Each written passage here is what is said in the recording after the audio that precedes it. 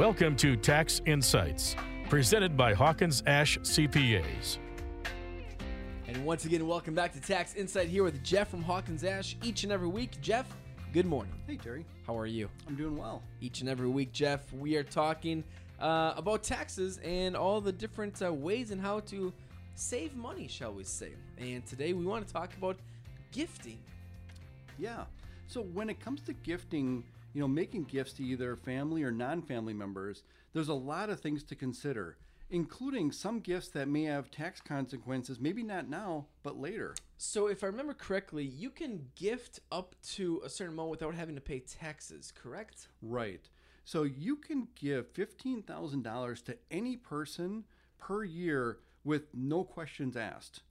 You can actually give, like $11.5 million over your lifetime without really any tax consequences to you as the giver. The only difference between the $15,000 and the $11.5 million, other than the amount, right, is the fact that if it's under $15,000, you don't even have to file a gift tax return. You have no filing requirements at all. Interesting.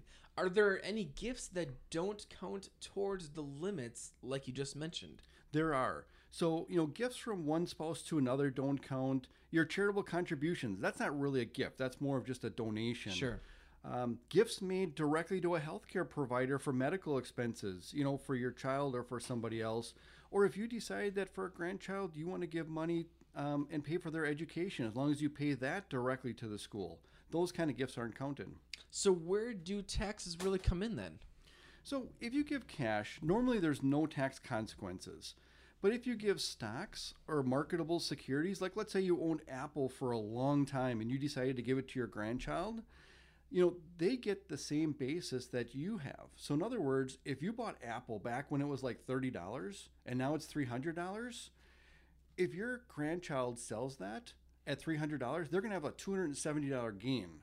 So that can be where the taxes come in later on, is that whatever basis that you're holding in those assets, that's the basis that your children are going to hold in those assets, or whoever you gift it to, or I should say. And then the other thing is homes. Right now for homes, if you're single, you have a $250,000 gain exclusion and a $500,000 gain exclusion if you sell your home that you use as your main residence. Well, if you give that home to a family member, they don't get that same exclusion. So if there's a $100,000 gain on the sale of a home, where it would have been non-taxable to you, it becomes taxable to them. So that's why you really want to be careful about what you're gifting and when you're gifting. So are there things that cannot be gifted? There is income. So let's say that you have IRA income or something like that, where you're getting a $10,000 IRA. You can gift the cash to them, but you cannot gift that income and not pick it up on your return and have the other person pick it up on their return. That you can't do, because obviously, that would be ripe for income shifting and fraud and everything else that goes along with that. So what about paying expenses for a dependent child? Not normally an issue. Should not kick in any kind of gift tax consequences. What are other reasons to make a gift besides just wanting to give some love to someone?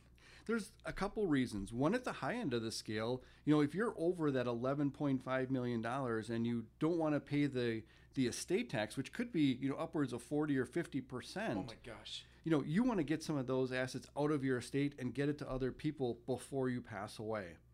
The other end is at the lower end of the spectrum, and that would mean that you have very few assets, but you don't want those assets to be counted for purposes like Medicare when you're going into a nursing home or something like that. So sometimes people will gift their homes to their kids at that point.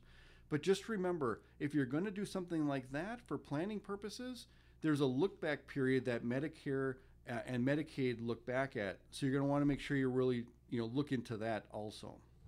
Jeff, a lot of great information each and every week. And for those that want to connect with you, what's the best way of connecting with their team and or talking more about gifting?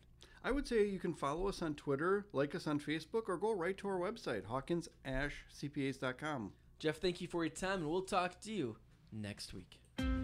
This has been Tax Insights, presented by Hawkins Ash CPAs. Learn more online at HawkinsAshCPAs.com. Hawkins Ash CPAs. Part of your business, part of your life.